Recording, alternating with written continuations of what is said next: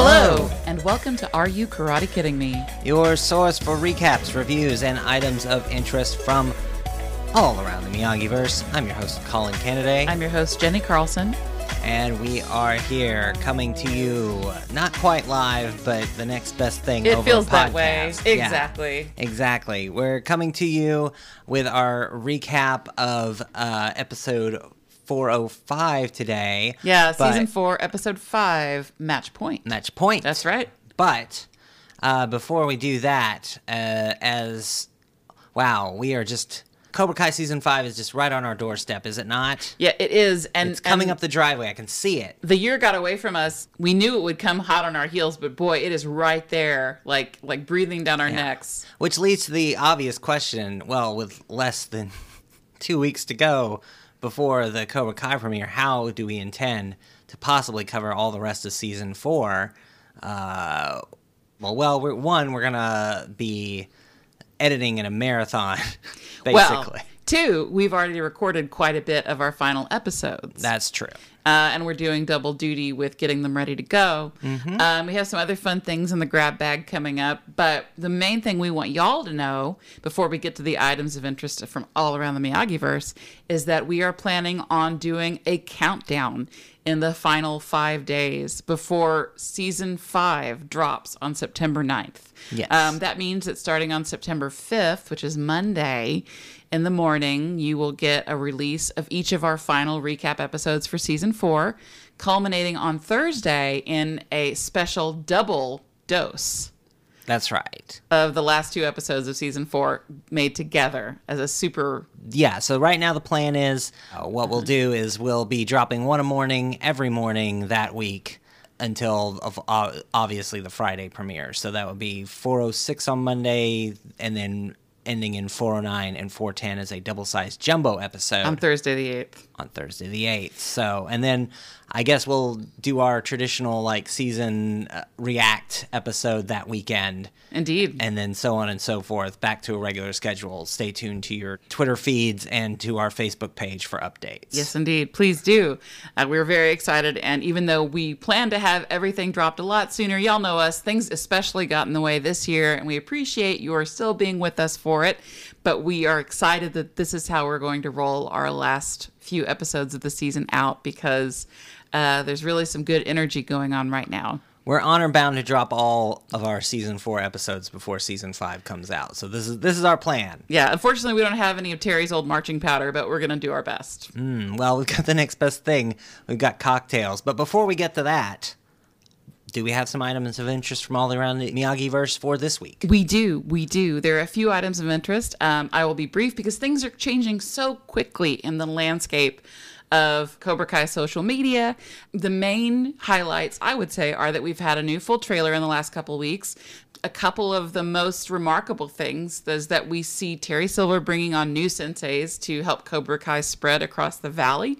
They are led by Alicia Hannah Kim, who is playing the granddaughter of Terry and Kreese's sensei back in the day.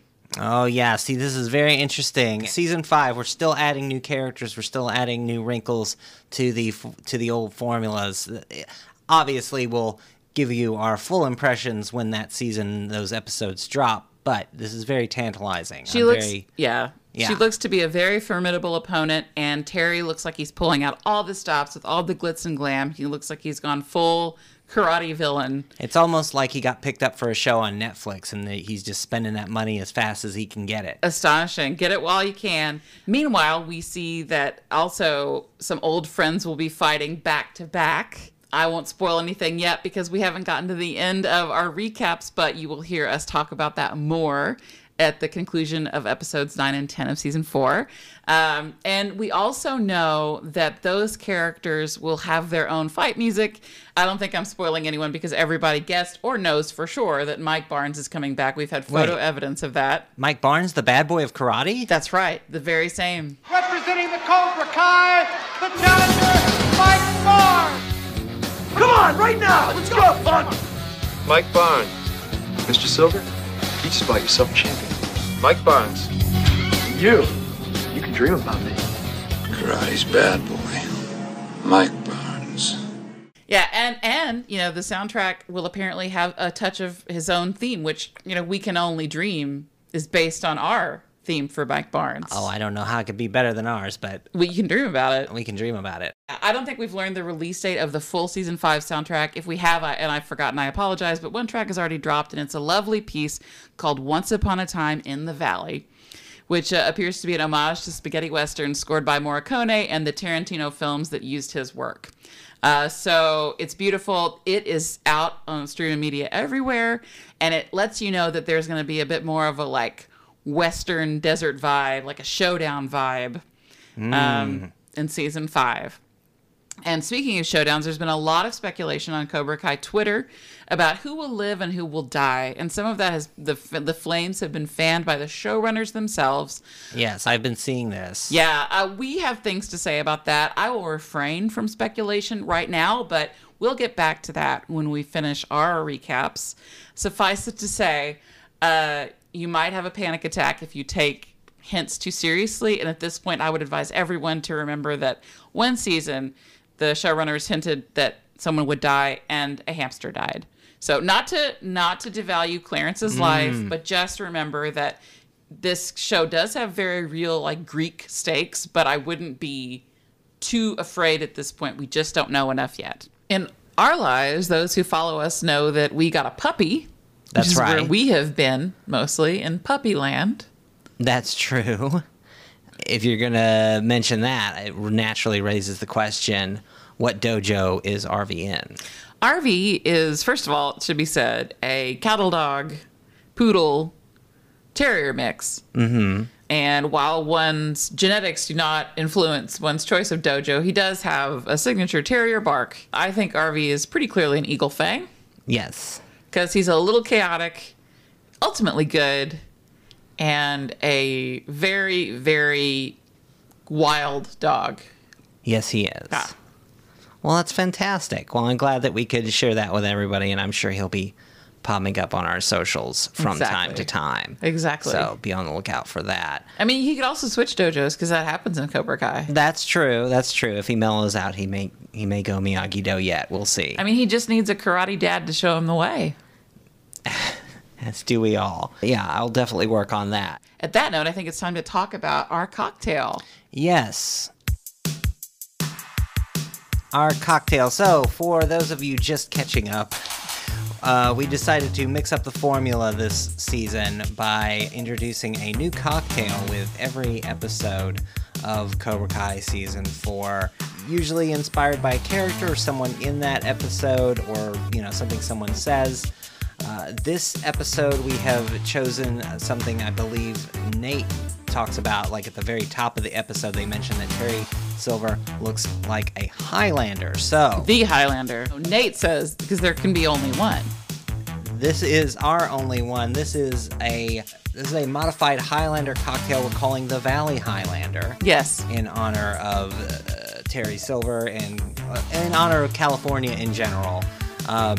So a regular Highlander usually incorporates some sort of scotch and some sort of vermouth, right? Yeah, well, so Paul Harrington is, I believe, a mixologist or an archivist of mixology, had a recipe in a cocktail book published in the late 90s that the Highlander contains 2 parts scotch, 1/2 part herbal liqueur like Benedictine or sweet vermouth, and a couple of dashes of bitters, ideally Angostura bitters. I reinterpreted this as a Valley Highlander, and I wanted to use a Mexican sort of grain alcohol. I originally intended on using mezcal. We didn't have any mezcal at home, so I used Sotol, which does not grow natively in California, but grows natively in Mexico. So, it's just almost the same. Plus, it has the grassy notes that also go well with the peat and scotch. So, for the grain alcohol part, for the hard liquor, 1 part scotch, 1 part Sotol, or you can use mezcal, 1/2 to 1 part sweet vermouth. We used Via, which is a California vermouth. It's very good. A dash or 2 of bitters. I would say Angostura bitters or orange bitters if you got it, because after all, back in the day, orange trees grew on almost a plantation scale, I think, in the San Fernando Valley. Oh, for sure, yeah. We also used an orange peel. We didn't have orange bitters. We used Angostura, so we threw in a little dash of orange juice. Shake in a shaker and then served in a chilled glass. Now, we tried this earlier in our test kitchen, and I would say, unlike some of the other cocktails we've made, this is not easy afternoon porch sipping. It is not. This is a late night hanging out with the network executives kind of vibe to it. It's got a very rich, smoky flavor, but careful with this one, guys. A little goes a long way. I will say that, it took a couple tries. We had to amp up the vermouth a little bit because it was so dense. Be sure and shake that in the shaker with ice for 20 seconds before you strain it into that chilled glass. Make sure you've got a chilled glass because you want that flavor balance to be preserved as well as possible. You could probably throw in whiskey like bourbon and no one, would be the wiser if you like bourbon better than scotch. Obviously, we won't tell that might not really be a Highlander, but I will say that we had a very savory dinner, and after eating dinner, it has improved greatly in flavor. So we aren't used to drinking these peaty cocktails with scotch, right? Scotch is weird as a mixed drink, but at least to us, I know that some drinks exist, like the Blood and Sand or the Rob Roy. But I would say definitely make sure that you drink it after a meal. Don't drink it on an empty stomach. This is not an aperitif. This is more like a digestif. Yeah. But it's a strong drink. It certainly is. It's a strong drink. Like I said, we are kicking the tires, lighting the fires. We are hellbound for glory to get the last of these recaps ready before the season 5 drops in early September. So we are going to be dropping as many episodes as we can. So be on the lookout for those in the coming weeks. And until then, we've got today's recap to do, which is, are you ready for this? It is Cobra Kai, Season 4, Episode 5, Match Point. Match Point.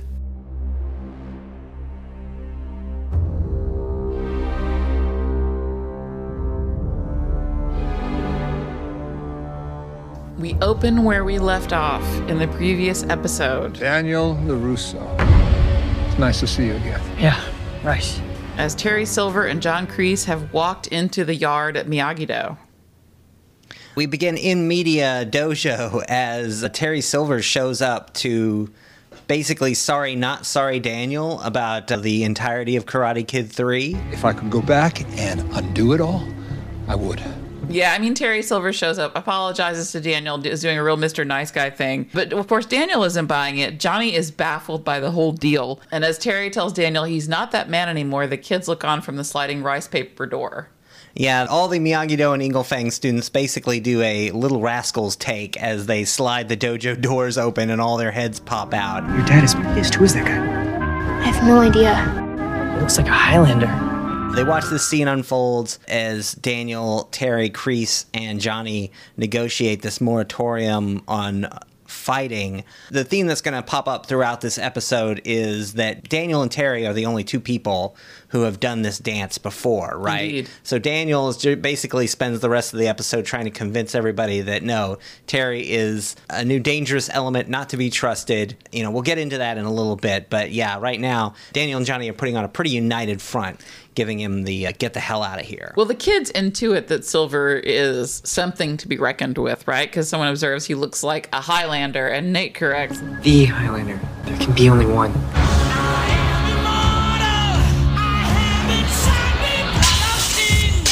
Anyway, Terry Silver's like, yeah, I tried. So, acting like it's on Daniel and pretending to be the better guy, Terry and Kreese turn towards the gate.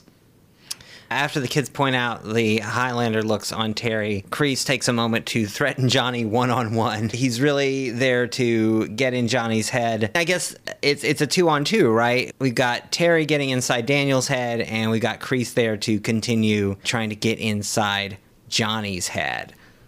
Kreese says to Johnny, has it really come to this? And Johnny basically tells Kreese to buzz off. But Kreese uses that piece of the truth, twisting it, saying, Sign out front says Miyagi-Do. This does, however, give Johnny an opening to call Terry Kreese's bridge partner, which I enjoyed. So as Kreese and Silver walk away, they make their way out to the Miyagi-Do driveway, where Kreese says, what now? And Terry says, Same thing we do every night, Pinky. Try to take over the world. Who really is Pinky and who is the brain here? Oh, I think it's brain and brain. I don't know. Based on build, you would think Terry would be Pinky, but that's clearly not the case. Terry's the brain. I guess it depends on how the show goes. Just like they're both kind of Ren and neither Stimpy. You idiot! Can't you see I'm operating? True. At any rate, Johnny and Daniel are going to have to talk this out, right? And the other senseis have work to do. So they get in the car and drive off. Meanwhile, at Cobra Kai, Robbie and Tori are trying to figure out what they can do to get the Miyagi-Dos alone to retaliate. Yeah, Robbie and Tori are talking about how... They know you and I are the biggest threat. They also know we can't risk violating probation. But they can't violate their probation, so... We need to get them somewhere no one else is around. They're kind of defanged cobras, in a way. Indeed. They want to know what to do. And it's at this moment that Terry and Kreese walk in. And Terry declares that the moratorium on fighting stays. Yeah, Tori's big mad about it. But Kreese points out that there's a time to fight and a time to wait. That's like the birds singing that old Ecclesiastes verse. A time to strike first and a time to strike. If a man can't breathe, a man can't fight. But there's a time to fight. From here on out, there'll be no more fighting until the tournament. A time for peace, I swear it's not too late. Is that understood? Yes, sir. That's exactly what it says in Ecclesiastes. And Terry basically coaches to bank their rage until the tournament. He has a whole philosophy on storing up that anger, not unlike Marge Simpson. Take all your bad feelings and push them down past your knees until you're almost walking on them. And then boys will like you. At any rate, the students are down with Terry's direction to bank their rage, and Kreese looks on as foreboding music plays. Kreese isn't happy with this situation, although I'm not sure what he could do better. Meanwhile, across the valley, we see that Daniel and Johnny are at a bar together. It looks like Daniel's going to be getting a martini, but no, he's drinking an amber liquid, so he's taking this very seriously indeed. And of course, Johnny has one of his classic banquets. Daniel takes this opportunity to give Johnny the info dump on Terry Silver and the events of Karate Kid 3. I never saw Silver again until today. Johnny only takes away a very crucial... So let me get this straight. ...plot point. The year after our title fight, they put you straight through to the finals. It's bullshit. Well, that is bullshit. Johnny's right. But Daniel doubles down and tells Johnny that Terry Silver is a threat. And now the game has changed. It's only right that Daniel take over the training of the students. Daniel and Johnny are at a loggerheads here. Daniel thinks he knows best, like he always does. He says Silver's a psychopath.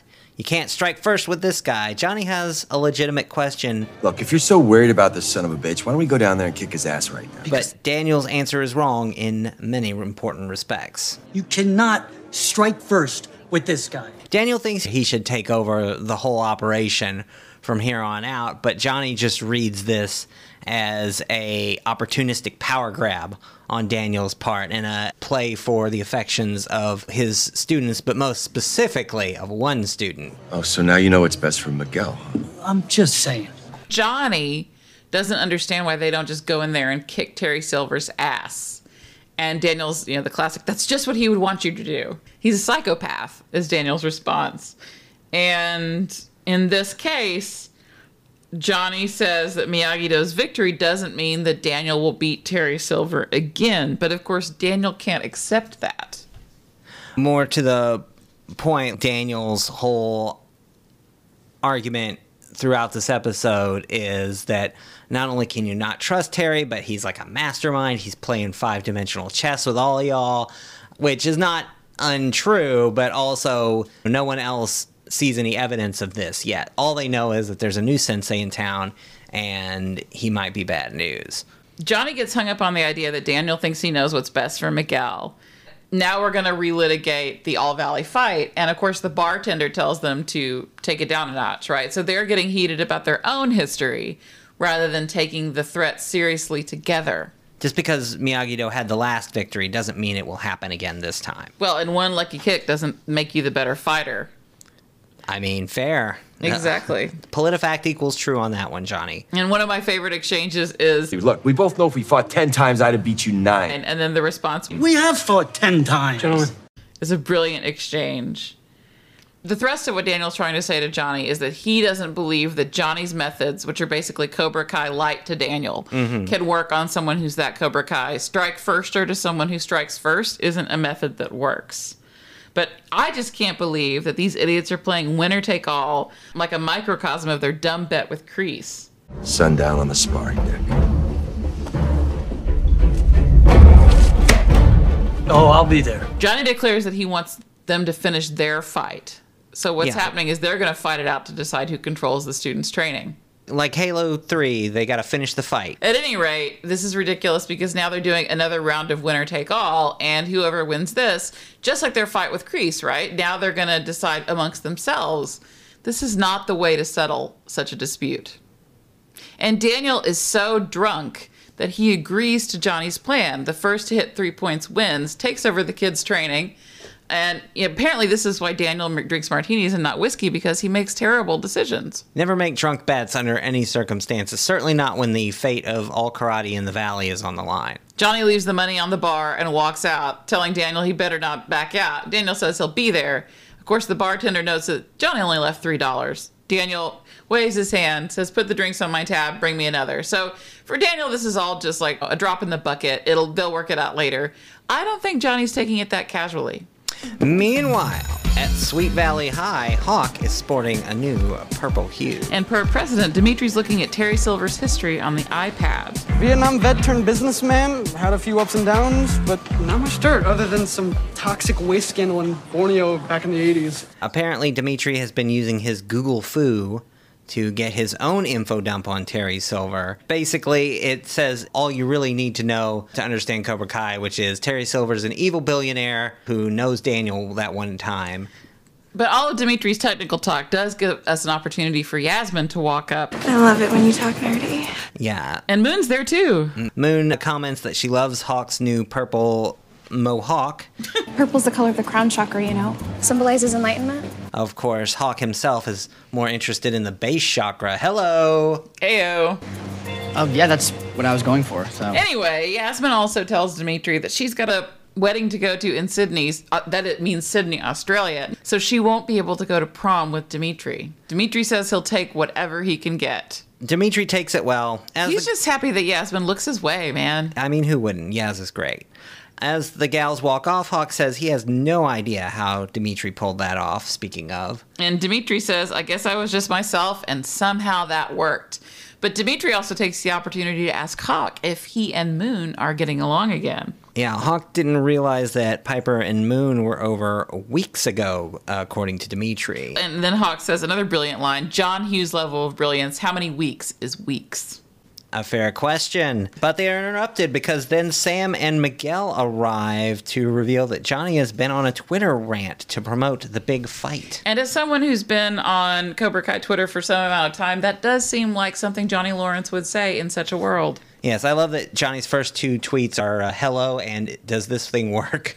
Yeah, Hawk is super stoked about this fight. Miguel and Sam, not so much, because they can see the writing on the wall. This will end in tears. Meanwhile, at LaRusso Auto, Daniel's looking worse for wear. Yeah, and that's when Amanda, Louie, and Anush interrupt Daniel's hangover time. Amanda's there with her trademark realness. Louie and Anush are basically the peanut gallery. Amanda walks into Daniel's office to see him crashed on the couch. Daniel looks at Johnny's tweets. Apparently, Sam sent them to Amanda. Anything you want to tell me? It looks like a showdown at the Okinawa Corral. Rather charming play on words. Indeed. And Louie thinks this is a terrible idea because Johnny is very, very tough. Johnny's a bad man, he says. Yeah, and Anush is equally frightened of Johnny because of his own history with him. And of course, Daniel is just massaging his sore head and thanking everyone, move along, appreciating it, saying it's no big deal. He's massaging his sore head, and then Amanda confronts him about his sore ego. And Daniel explains that Terry Silver happened, the certified whack job from his past who's just come back to Cobra Kai. Yeah, so now Daniel has to give Amanda the info dump on Terry Silver. Daniel's going to have to keep doing this for everyone in the show because, again, not a lot of the original cast of Karate Kid 3 are around to explain this to the new characters, right? And then Amanda asks the million-dollar question. Are there any other Cobra Kais from your past that are going to come out of the woodwork and destroy our lives? No. This is pretty much the way that the scene always goes. Well, with this show and with Daniel, right? He has downplayed the situation. Someone emerges that you can't believe they existed in the first place, so how could they possibly be coming back? And so it is with Terry Silver. Yeah. Amanda instantly understands the situation. The fight is happening because Daniel tried to railroad Johnny. And Daniel answers, of course not. We'll sort this out. The booze got the better of us both. And Daniel hopes that Johnny doesn't hold grudges, but Johnny has a montage that says differently. Yeah, it's like, Daniel, have you even met this guy? Come on. Unfortunately, Johnny woke up hungover and went immediately to a montage training to beat up Daniel. To a badass mixtape, a training montage worthy of Rocky as he runs along the beach, lifts cinder blocks in the Weber Industrial Warehouse. He's flashing back to the past with all of his fights with Daniel, including a deleted scene, quality cutscene from The Karate Kid, where Daniel smears blueberry cobbler or pie on Johnny's shirt. Mm-hmm. Yeah, he's got his headband and sweats. He's knocking over mailboxes. He's knocking over a scooter guy. I mean, who among us hasn't want to knock down a scooter? Driving through people's backyard, knocking down mailboxes. It's important to note that the flashbacks that are interspersing aren't just from the old movies. They're showing previous seasons when Johnny and Daniel have fought, because they have fought 10 times of just about. All those 10 times. We're getting them all. And some of Johnny's flashbacks are of, like, Daniel bowing to Miguel, right? So he's also angry about that anyone but Johnny gets to influence Miguel. He goes into the waves, he kicks the waves, punches them, right? So this is a flashback to the Karate Kid and also a little bit to Creed and Rocky training together. They also show an eagle flying overhead because this is Johnny Lawrence. Johnny has the heart of the eagle. Yeah, he does. And that is just chef's kiss right there. You want to end all your Johnny montages with an eagle flying overhead. Absolutely. And then, of course, as the music fades, we land in the kitchen at the LaRusso Manse with Daniel standing over his cell phone, rehearsing an apology to Johnny. Yeah, Daniel's rehearsing this apology to Johnny, muttering, "Don't apologize, it just shows weakness." Call back to what Johnny said to himself in the season premiere. And that's when Sam walks in. Why aren't you in school? I only had a study hall left, so I played the cramps card and came home. Of course, Daniel believes is being dishonest. You played the... And Sam says that she wasn't being dishonest, she was just setting her own schedule. Of course, Daniel has had a rough night himself, as he explains when Sam asks, "What about you? Why aren't you at work?" Sam is not impressed, and she notes that she saw Johnny's tweets and everybody at school is talking about the fight. She wants to know what Daniel did to set Johnny off. She's taking Johnny's side early and often in this discussion. Daniel tells Sam that Johnny is impossible. Sam says differently. What Sam asks is this about that guy who showed up to the dojo? And Daniel explains, yes, he's the one who convinced him to join Cobra Kai. Yeah, that's the third time Daniel's having to explain Terry Silver to another character. He's like, yes, look, there was this whole thing. After we got back from Okinawa, there was this dude. He was a billionaire. He was being like a proxy revenge guy for Kreese because Kreese went to, Thailand or something? Yeah. And then he, pretended to be my friend, but then also hired a bunch of people to terrorize me, and then he flipped on me, and then he started to terrorize me, and then they were all terrorizing me. But then by that time, I was already started up for the tournament, and then there was a whole thing with the tournament where they got me into the tournament without having to do all the preliminary rounds. Which is bullshit, according to Johnny Lawrence. And then I had to fight this guy, Mike Barnes, the bad boy of the karate. You know what? Let me just hand you this iPhone. It's got the Are You Karate Kidding Me episode on Karate Kid 3. You can just listen to them recap that movie. Exactly. And they'll just tell you everything you need to know about that. Tie it up in a nice bow. Exactly. Exactly. That's how this whole thing started. So Daniel explains that it's only through Mr. Miyagi's teachings that he was able to snap out of the situation. And Sam replies that Johnny will never go down for doubling down on defense only, as much as Daniel thinks that that's the way through. Sam is underwhelmed with Daniel's idea, and Daniel wants to know why. She says that Johnny says if they don't stand up to Cobra Kai will never leave them alone. Sam's PTSD from the prior seasons has kind of morphed into just a general bad attitude, definitely an aggro attitude, as she punctuates her point. But I can make my own decisions. With a Johnny-style bottle cap snap. A bottle cap snap with Perrier instead of Banquet, but we'll allow it. Exactly. I mean, just think a few episodes ago, Daniel might have cheerily caught that bottle cap. It's true. Yeah, but what the real takeaway here is that Daniel sees it as his side versus Johnny's side. And Sam's like, I don't want there to be sides. I just want to learn both styles. Which is not unlike Miguel's attitude. Daniel tries to tell Sam how we believe. Another big problem, right? Because Daniel can't speak for Sam. Daniel can really only speak for Daniel. And to presume otherwise is to not just be a bad sensei, but a bad parent. I think what this is illustrating is that Cobra Kai definitely runs on a cult of personality model when Daniel or Johnny... The show or the dojo? Both, actually, but specifically the Cobra Kai dojo runs on this cult of personality model where if Daniel or Johnny try to replicate that, it becomes a case of, well, what if you started a cult of personality and nobody showed up? Meanwhile, at Cobra Kai, Terry Silver is delivering his latest TED Talk, encouraging the Cobras to keep up their aggro energy. He's giving this motivational speech. Yeah, he's explaining that you need 3 Ds in order to succeed. Desire, devotion, and discipline. Yes, I said! That's because he doesn't know that you really just need diners, drive-ins, and dives. It's a first-class ticket to Flavortown International. Welcome to Flavortown. Exactly. Population Terry Silver. That's right. So Terry's motivational speech, he's drilling the kids and they yes sensei him. He says that they will defeat their enemies when it matters, and until then they need to stay focused on their training. And not so much on revenge and striking back, which, you know, Kreese looks on concern where he's like, wait, no striking back. This is not what I signed up for. And as he says this all, Kreese is looking on. What is Kreese thinking? What is Kreese thinking indeed? A question we ask often during this series. At that moment, Terry dismisses the kids for the day. Kreese tells Terry that they need a little chat. Meanwhile, the Cobra Kais are packing up and getting ready to go. Kyler is noting that Second Sensei's guys going beast mode. Oh yes, these Cobras are very impressed with Terry. Can't believe they can't fight. And of course Robbie says, just because we can't fight doesn't mean we can't get a little payback. Yes, Robbie has a cunning plan to deal with these Miyagi-Dos without fighting. I've got a plan so cunning you could put a tail on it and call it a weasel.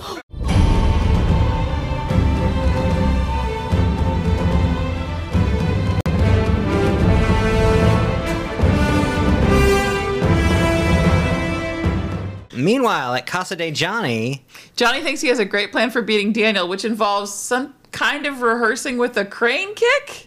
Yeah, exactly. This is the moment when Miguel walks up with a pained expression behind Johnny, who excitedly explains to Miguel how he's gonna go for LaRusso's bread and butter, quote unquote. He's gonna act like he's falling for the crane again, then slip on the shoulder and check him in the balls. No. Miguel just can't believe this is happening. Well, I mean, Miguel looks pained, but Xolo, if you look closely at his expression, he looks like he's about to break. He might start laughing here at any moment. Well, because it's ridiculous. Johnny's trying to get him to enact the fight with him, and Miguel doesn't want to help. He just wishes they weren't fighting at all. Miguel's whole argument here, it's the exact inverse of the argument between Daniel and Sam a few moments ago. Johnny's like, well... You'll thank me when we're done with all this kata crap, and I can prepare you for an actual fight. And Miguel's like... What if I don't want to stop learning Miyagi-Do? What if I need all the tools in the toolbox to beat Cobra Kai? Yeah, but we do get a sweet little reference to the 1985 Pontiac ad in that exchange. Pontiac Firebird. Got it, Pontiac. And Johnny takes it personally that Miguel doesn't want to stop learning Miyagi-Do. Right, Miguel thinks the Miyagi-Do is pretty cool, and he doesn't want his two sensei dads fighting. Johnny's like, what you talking about, Miguel? Yeah, I mean, Miguel says, rightly, the way I see it, no matter who wins, nobody wins. It sounds like Miguel is in touch with the Miyagi within. Well, it sounds like Alien versus Predator. Whoever wins, we lose. Exactly. So Johnny pushes back and denigrates Miguel's relationship with Daniel, and Miguel just says, okay, and walks off. At any rate, Johnny goes back to his practicing the crane to anticipate Daniel, anticipating him not anticipating, but then thinks twice and shuffles around to prepare. Because Johnny had a montage earlier, now we're going to get Daniel's montage where he comes back into the home dojo, talks to Mr. Miyagi, says that he... I've tried to do the right thing. I thought if we taught together, we could make the kids stronger. And so as he does his kata and prepares to fight, we get more of the theme music with Daniel talking about trying to put aside the past, flashbacks of him and Johnny fighting in the original movie, as well as more recently. and the outtake from the original movie with the cobbler. It's a lot because it's ridiculous to see Ralph Macchio talking this way as Daniel, but because Johnny has already laid the groundwork with some ridiculous moves, we buy it. This is another case of Daniel trying to reconcile his current situation with Mr. Miyagi's teachings, often by talking to Mr. Miyagi in the spirit world. If only his Force Ghost were here to, like, nod sagely, like Liam Neeson or something. I was always here. You just are not ready to see. Daniel talks to the picture saying he thought he could make the kids stronger. He tried to put aside the past, but he failed, and fighting Johnny is the only way forward, so he hopes Mr. Miyagi can forgive him. Sure, Daniel. We also get a little reprise of the Chosen and season 3 finale fight music as he prepares. It's interesting because they both have beef with each other, but it's just crazy that Daniel is still protesting his superiority over Johnny. It's like he hasn't internalized any of Mr. Miyagi's lessons at all. Anyway, cut to a fancy restaurant. Oh yeah, the fancy restaurant. Where they are taking drink orders. Kreese orders his usual cutty and water, but Terry cancels that, telling the host to get the whiskey the owner keeps for special occasions. Indeed. Is this a special occasion? Well, I guess... Talking the future of Cobra Kai? I think so. Well, Kreese is talking to Terry like a boss, saying... Well, I want you to know I'm glad you came on board, but I want to make sure that we're both on the same page. What would you say you do here? And Kreese adds that the things that Terry is teaching their students, well, his students, they're a little confusing. So we have a dispute that matches the dispute between Johnny and Daniel. Yeah, Kreese says things like we always strike first and that Cobra Kai never backs down, tournament or no. And Terry says, well, we already did strike first. And Terry says, I'm talking about Robbie Keane. You never told me his father was Johnny Lawrence. Well, what's it matter? What? You stole the man's son. So what's happening is that Terry is letting Kreese know... If that's not a direct attack, I don't know what is. That he knows how deep his feelings run for Johnny Lawrence because he launched this attack, dredged up the old drama, and Terry warns Kreese, if you're not careful, it's going to bring Cobra Kai down all over again. I warned you! I tell you! Terry's point is that poaching Robbie is the ultimate first strike, the first strike, if you will, and Kreese is like, what you talking about, Terry? Yeah, so, Kreese says that's all under control, but Terry says that's not how it looks. And so what's Kreese going to do but go for the old chestnut of poking at Terry's recent vegan tofu lifestyle? But Terry, has no skeletons in the closet there. He says Kreese was right about him and that he was living a lie. He lost who he was along the way. This is interesting because this is Kreese's tell. When he attacks people personally, that's when you know he feels himself to be on shaky ground. Terry tells Kreese he wants a second chance at finishing what he started and making sure that this time they win. And the only way they can do that, he says, is to forget about the past. I definitely have to take issue with this. Terry's whole point is that he's putting aside the past to finish what they started. He could have still finished what they started and still maintained vegan tofu lifestyle. Yeah, I mean, look, he had Cheyenne right there in the palm of his hand. It's right. How do you? Yeah, I get the rest of it. How can you throw Cheyenne in the palm tofu of his tofu farmer? Away? I know. I can't. I don't get it. He didn't thank her for the tofu. And this is what you get. At any rate, Terry says the only way to win is to focus on the students and play the long game. LaRusso will have to shut down Miyagi-Do. Johnny Lawrence will rue the day he ever left Cobra Kai. Terrence, is everything okay? Ooh, well, Kreese is definitely on the same page with Terry now. Yeah, Kreese has never been about the long game, but decides to go along with it anyway. Speaking of ruining the day, cut to a tattoo parlor where Hawk is coming in to have some touch-ups done on his smaller Hawk on his back when Cobra Kai catches Hawk alone. Yeah, Hawk is preparing a text for Moon, trying to ask her to prom, and he asks where Rico is. But it's not Rico. Hey, Rico, you good? Tattoo shop's closed for the day. Instead, it's all of the Cobra Kais, and they break his phone, attack him. Hawk puts up a good fight, but in the end, they manage to subdue him. Yep. And this is where things could get so dark as Kyler's got Hawk by the neck, Tori's standing over him menacingly, all the other Cobras are kind of holding all his limbs down, and then Robbie goes over to the table where he picks up a straight razor very... Oh, we're not here to fight. He's holding that straight razor up to Hawk's frightened face. So what is going to happen? Well, we'll find out in a minute, because first we have to cut to Miyagi-Do Karate, where all the students are excited that Johnny is walking up. He's here. We have Chris holding a camera on a selfie stick, watching as Johnny walks in. All the students have clustered around. Johnny wants to know what they're doing here, and Daniel says, That's what happens when you broadcast your life all over social media. Yeah, Johnny still doesn't know how social media works, so all the kids are there to greet Johnny and Daniel. Johnny says he wants what's best for the kids. Well, Johnny says maybe there's a better way, and Daniel says there is. What's best for them is Miyagi-Do.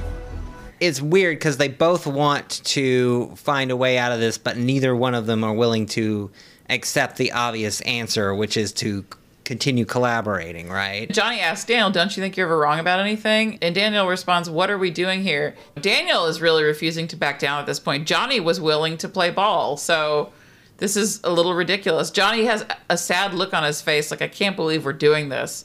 Because the kids being there was a reality check for Johnny. That was the moment where he was like, oh, what have I done? Yeah. But, of course, Daniel stoked the fire again, and Miguel and Sam are going to serve as the referees as they square off and bow. This is a real dream setup for every fan. We're finally going to litigate this, Daniel-Johnny fight once and for all, is what this episode promises. Let's finish this.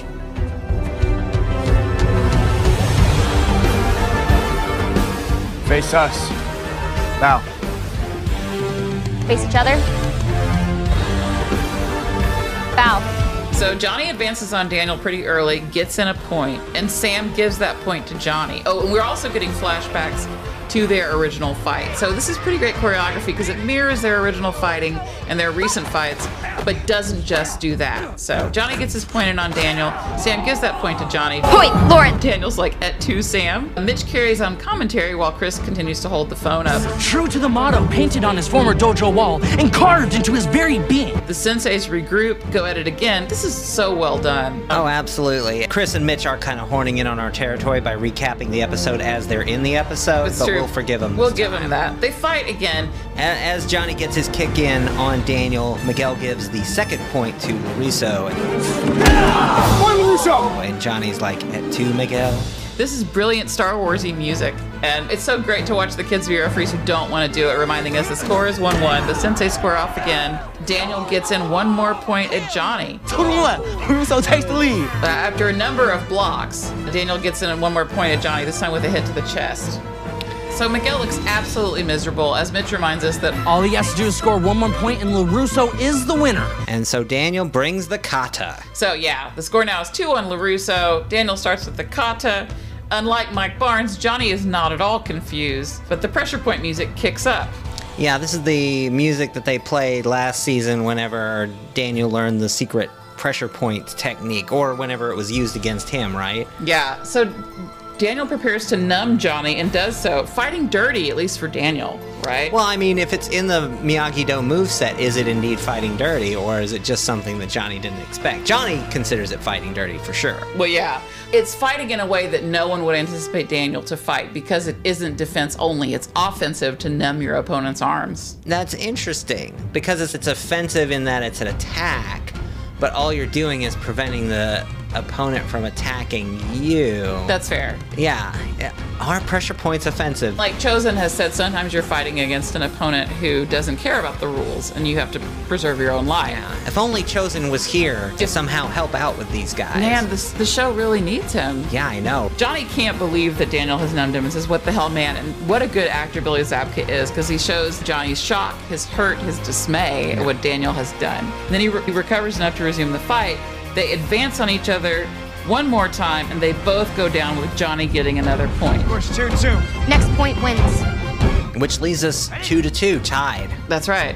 Even Stevens' next point wins. The gloves are really coming off here. They're pushing each other to their very limits. And Johnny flies a kick towards Daniel, doesn't work. Daniel goes in with his hands on Johnny. Johnny dodges, Johnny punches. Sends Daniel to the pole. Then Johnny tries a round kick, doesn't work. Daniel shuffling back and forth, so is Johnny, and now they're going with flurry of punches from Johnny. Daniel's blocking excellently, a flurry of kicks. Both Johnny and Daniel kick each other, and then finally... Daniel kicks Johnny as Johnny punches Daniel in the face. Are you sure? Are you sure?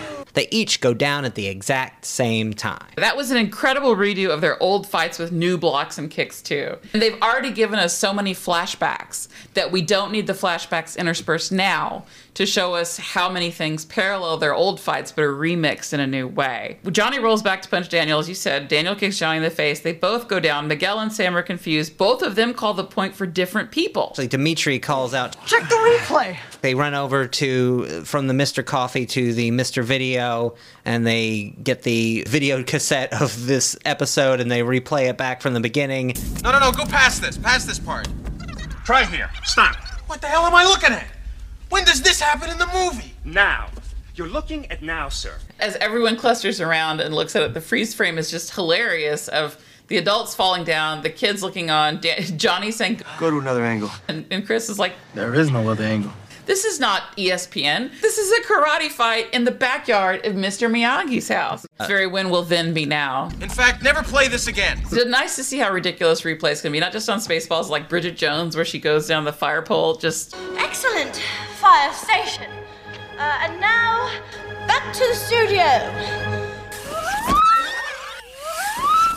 Oh, that was very good. The result is very much the same. Yeah, so again, this is very... They're very Star Wars. They're evenly matched, two sides necessary to balance the Force. Very Last Jedi fight. I love it. Yeah, exactly. Just as Johnny wants another angle, Chris is like, what you talking about, Johnny?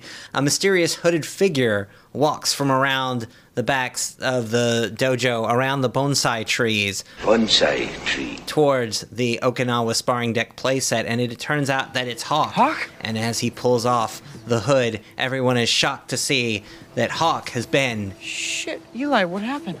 De-hawked. Yeah, he's been deplumed, and he looks absolutely broken. And Johnny says, who did this? And Hawk replies, Cobra Kai. Johnny looks absolutely disgusted, replies, Kreese and Silver did this, and they need to pay. Daniel doesn't want Johnny to go fight them both. Johnny wants to fight, and Daniel says... Dousing the fire with gasoline, that's your answer? Daniel thinks that this won't work. He might be made to think differently later. Yeah. Daniel starts haranguing Johnny, but then Sam stands up for Johnny. Johnny's right. If we don't strike back, they're gonna keep coming at us. Well, it's unexpected for everyone except us, right? Johnny reminds Daniel that he was proud of the kids for pulling their sprinkler prank, but if they had just kicked ass like he'd taught them, this never would have happened. So there's just so much Monday morning quarterbacking now where Daniel's saying, should they go back to the hospital or jail? And he's getting personal and making ad hominem attacks against Johnny. And Daniel says to Johnny, you're worried about my influence on your kids? And this is where Daniel continues to make it personal and says, to have my daughter, the rest of my students acting like you. In front of all the students, yeah. And Johnny's like hurt and outraged and says that their relationship is over. Johnny decides to part ways and he rounds up the eagle fangs to take with him, except for Miguel, who is very hesitant. He looks like he's not exactly on board with the whole vengeance plan. Yeah, Miguel lingers just long enough for the sad, sad pipe music to swell. Miguel's face as he walks away from Daniel and Sam and joins Johnny just sucks because really nobody won here. And as they walk off, Eli follows too because, he's been with Johnny since the beginning. But it's clear that nobody feels like doing karate right now. The lone Okinawan whistle of remorse. Indeed. But yeah, as they walk away, nobody won here. And Snake. And so, Jenny, now I turn to you, as I do at the end of all these episodes, and I ask, hey, Jenny, what did you think of this episode? What a banger, right? Oh, it was a banger. It bangs. It bangs. Yeah, does it bang? It bangs. Absolutely bangs. The Okinawan hand drum, that is. Yes. So do we want to talk about some of the specific ways in which it bangs? Yes. Yes, we do. Well, let's start with Daniel and Johnny. Yes. I mean, they're the core of this episode. Like, a lot of their moves mirror each other.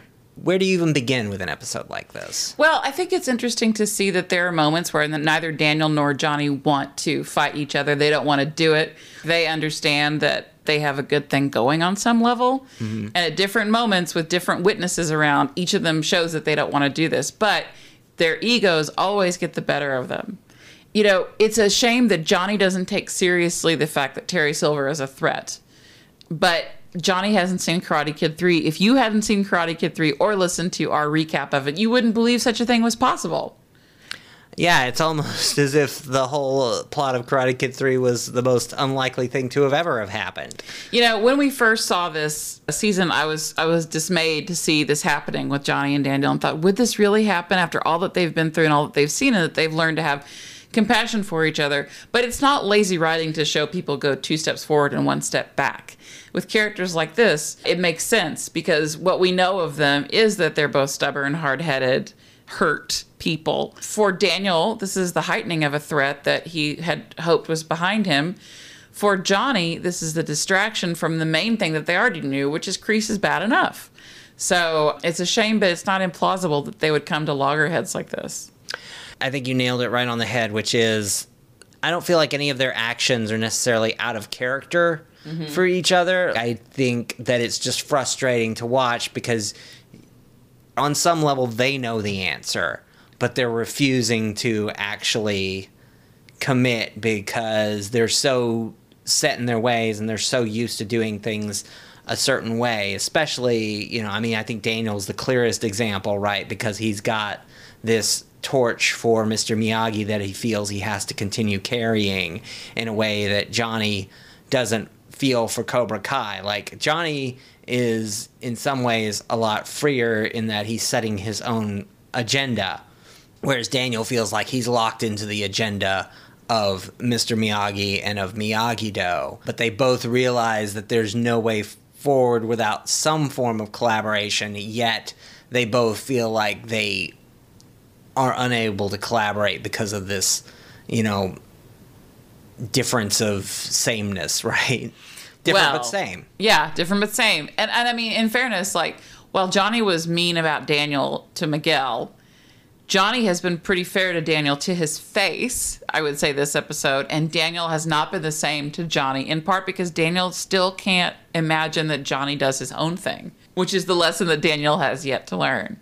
So it's especially hard for me to see Daniel make these mistakes because I feel like Johnny is just sort of being Johnny and reacting to what Daniel's doing. Now, you know, Johnny could have had more empathy for Daniel, but like, that's Johnny, right? So I think that it's hard to watch. It's a true thing that could happen. I think the fight was hilarious, and I think it's really smart the way the show built towards the fight. You know, we all knew we were going to get another fight between Johnny and Daniel before too long because it had been too long since we'd seen one. But at the same time, we knew that their fight isn't the fight that matters the most for the soul of the valley. So the show found a really smart way to put it in an important spot in the season, the midpoint of the season, to have everyone having ambivalent feelings about it rather than cheering one side or the other in a very clear way. You know, that was really well done. I also appreciate the fact that Kreese and Silver are having their own disagreements at the same time. Well, that was what I was going to bring up next, was the parallel to Kreese and Silver's agenda for this episode, which was Terry's now fully on board with co-senseiing Cobra Kai, and a lot of this episode is them spent trying to decide whether they're on the same page or not, whether they're working across purposes or not, and where to go from there. Kreese is, in some ways, it's the same struggle that Daniel and Johnny are having, where Terry Silver is coming in and saying things like, oh, we're going to bide our time, we're not going to retaliate, we're not even going to strike first. Because again, from Terry's perspective, Kreese struck first so hard, that's all this first strike that you're ever going to need. We've got Robbie Keane.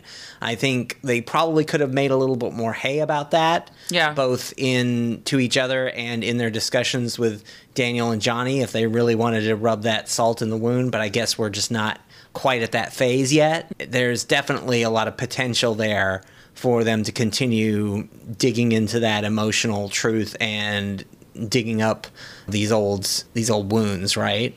At this stage, we know from flashbacks, too, that Terry is fixated on Kreese and him having this project, and he has felt beholden to Kreese for saving his life. Exactly. And for that reason, Terry is, I think, not wanting Kreese to attach to another person more than he does to Terry. There could be an element of jealousy there that Terry both doesn't want to believe is true, but also doesn't want to fall out with Kreese about it. And then there's the other theme of this episode, which is the idea that Terry himself is a manipulator. He's all about psychological warfare. He's all about playing the long game. Yep. And the only person on the chessboard right now that can see that is Daniel. Yep. And it's up to him to convince all the other characters that this is true, and yet he never quite makes that happen for anyone. Well, because he keeps insisting that the only way forward is through him and Mr. Miyagi. Right, because Mr. Miyagi and Miyagi-Do beat Terry Silver once, that surely that must be the key to beating him again. Daniel's fear overcomes his faith. Indeed. Yeah. Indeed. Another big theme of the show. Well, fear leads to anger. Anger leads to hate. Hate leads to suffering. Yes. I'm going to pop a Yoda quote in there. We don't usually do clips during the discussion phase, but it's irresistible. As far as the rest of the cast, how do you feel about where they're placed and how they're going? I feel like they do a really good job of using the young cast for exposition here, but also still giving us little tidbits about how they're coming along in their lives. Tori and Robbie get a little bit of play here, but mainly they're kind of with Kyler to just kind of be the peanut gallery as Terry and Kreese take the wheel of Cobra Kai, right? Right. But also, I guess the other big plot lines for other characters here would be Hawk has a pretty major turn here as he goes from being somewhat confident to being completely deplumed by the end of the episode. So when Hawk comes in at the beginning of this episode, the color of his mohawk has changed, but his attitude is still a little reluctant. Like the change from Cobra Kai to Eagle Fang to now collaborating with Miyagi-Do. We don't know where he stands. We don't, and maybe he doesn't even completely know where he stands. He just knows he doesn't stand with Cobra Kai, right? That's right. And so to go from there to being just like completely emotionally shattered at the end of the episode is a pretty big turn. Part of the deal with Hawk is that he has been going along, he's been good at this stuff, but we have been left to wonder, and the challenge is thrown down for Hawk in this episode. Who are you really? Are you a serious karate person, or are you Hawk the personality? And this is the choice that Hawk kind of has to make. Like, am I going to go deep and engage, or am I going to stay with the surface stuff? Because Johnny Lawrence goes deep without talking about it, and that's one reason why he's such a good sensei. He could stand to go deep for his own good, but like in terms of teaching. But people can take the wrong lessons, and one of the lessons that Hawk took that was incomplete was the idea of just looking and acting badass. Mm-hmm. You know, that carried Hawk so far, but it can't get him all the way. Yeah. So this horrible trauma for him serves to put him in his place to think over what his possibilities really are. Yeah. And I'm not going to expound on this too much longer because this, spoiler alert, this thread kind of carries on into the next episode. Sure. But it is definitely an important turning point for Hawk. The other two characters that have important stuff in this episode are obviously Sam and Miguel, who are kind of along for Daniel and Johnny's ride, but also they are basically on two different sides arguing towards the middle, right? Where the younger generation rides for why not both? They are the way forward, and whether they understand it or not, they are arguing for the actual solution, which is if we're going to beat Cobra Kai, if we're going to beat their ethos, then we need to synthesize. They want to, instinctually. Exactly. And the older characters are just not hearing that. Yep. Which is a tale as old as time, right? I think that the other young cast members that we see are Dimitri and Yasmin. We see, because Annalisa Cochran, I guess, is getting so much work that she's probably not going to be at prom, meaning I guess that Dimitri has a lot more time to spend with Hawk, is one reason why we see that. And to remind us about prom being a thing. And to give Hawk the notion to talk to Moon. But Miguel and Sam in this episode exist to finally say, no, I enjoy learning from the other side.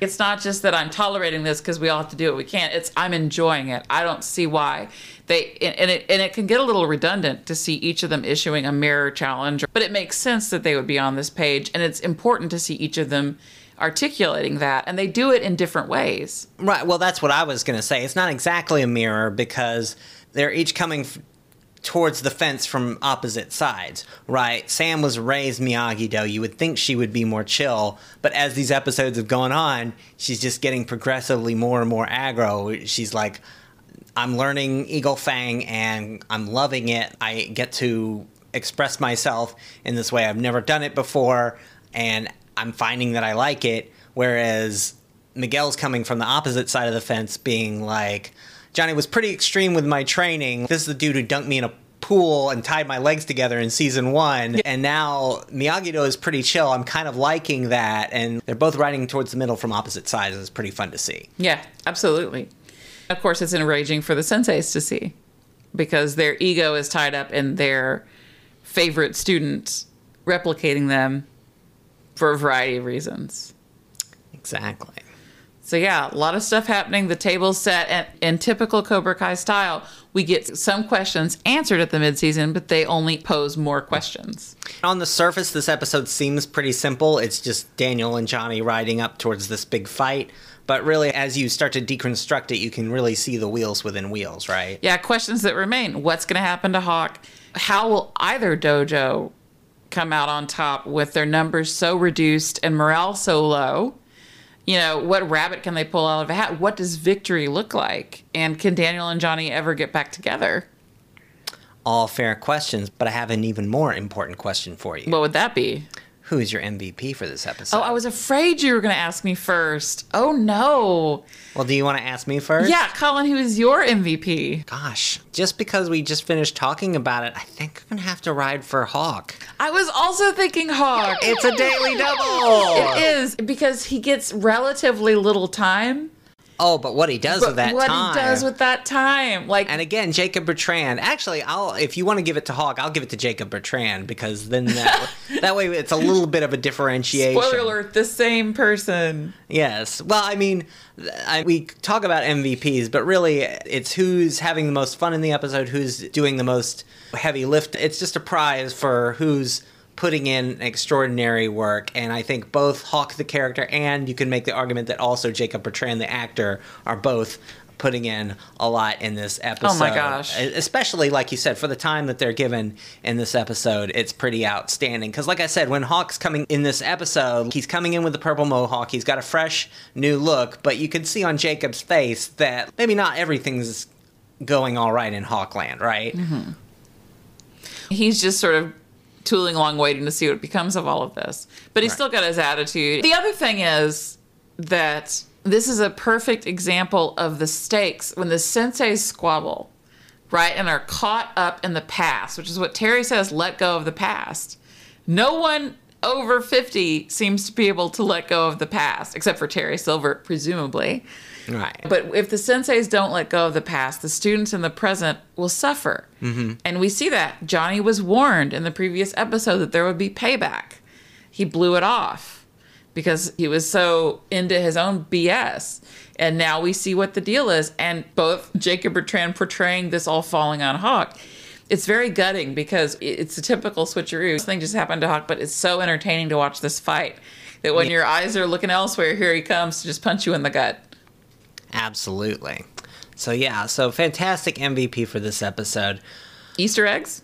Easter eggs? Gosh, the big one is we're incorporating deleted scenes from Karate Kid into the narrative now, right? So what was previously just kind of extra is now canon. No, it was previously only fanfic fodder is now canon. Right, exactly. Which is exactly what you like to see from an Easter egg. So I think that's a great Easter egg on its own. I mean, a lot of great classic Karate Kid montaging in this episode, no doubt about that. Yeah, there's a lot of good stuff. I think the pressure points, again, we're seeing more cases of Cobra Kai just referring back to itself.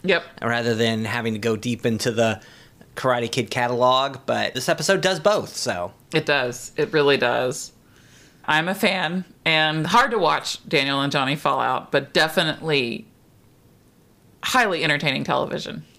Well, it's happened before. I'm sure it'll happen again, and maybe they'll get back together again before too terribly long. It's the circle of life. Yeah, exactly. It's wheels within wheels. Indeed.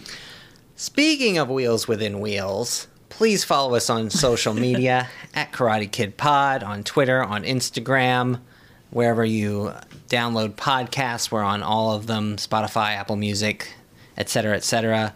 Leave us a review, subscribe, rate, like, whatever the button says to do. Give us the most number of stars or oysters or thumbs ups or whatever the app has. Just give us all of it. And feel free to drop us a line. Yeah, exactly. Drop us a line. What is it? It's karatekidpod@gmail.com. Mm-hmm. Yeah, all the good stuff. Send us a DM. We're there. Send us a DM if you have any questions or comments for us, and if we can answer them on the show, we will. And we are thrilled that we finally have gotten our new addition to the family a little more trained and quiet, so that he gives us chunks of whole amounts of time when nobody's barking or destroying things, so that we can record quality content for you. Yeah, special thanks to Arvi for this episode, for having a play date this morning, which means he's now napping soundly while we record podcasts. So in 2022, thank you to you, buddy. Dogs hold all the power. That's right. So with that, we will be back with you next time for Cobra Kai Season 5, Episode 6, Kicks Get Chicks. Kicks Get Chicks. Until then, I'm Colin Kennedy. I'm Jenny Carlson. And we'll see you around the Miyagi-verse. See you around the Miyagi-verse.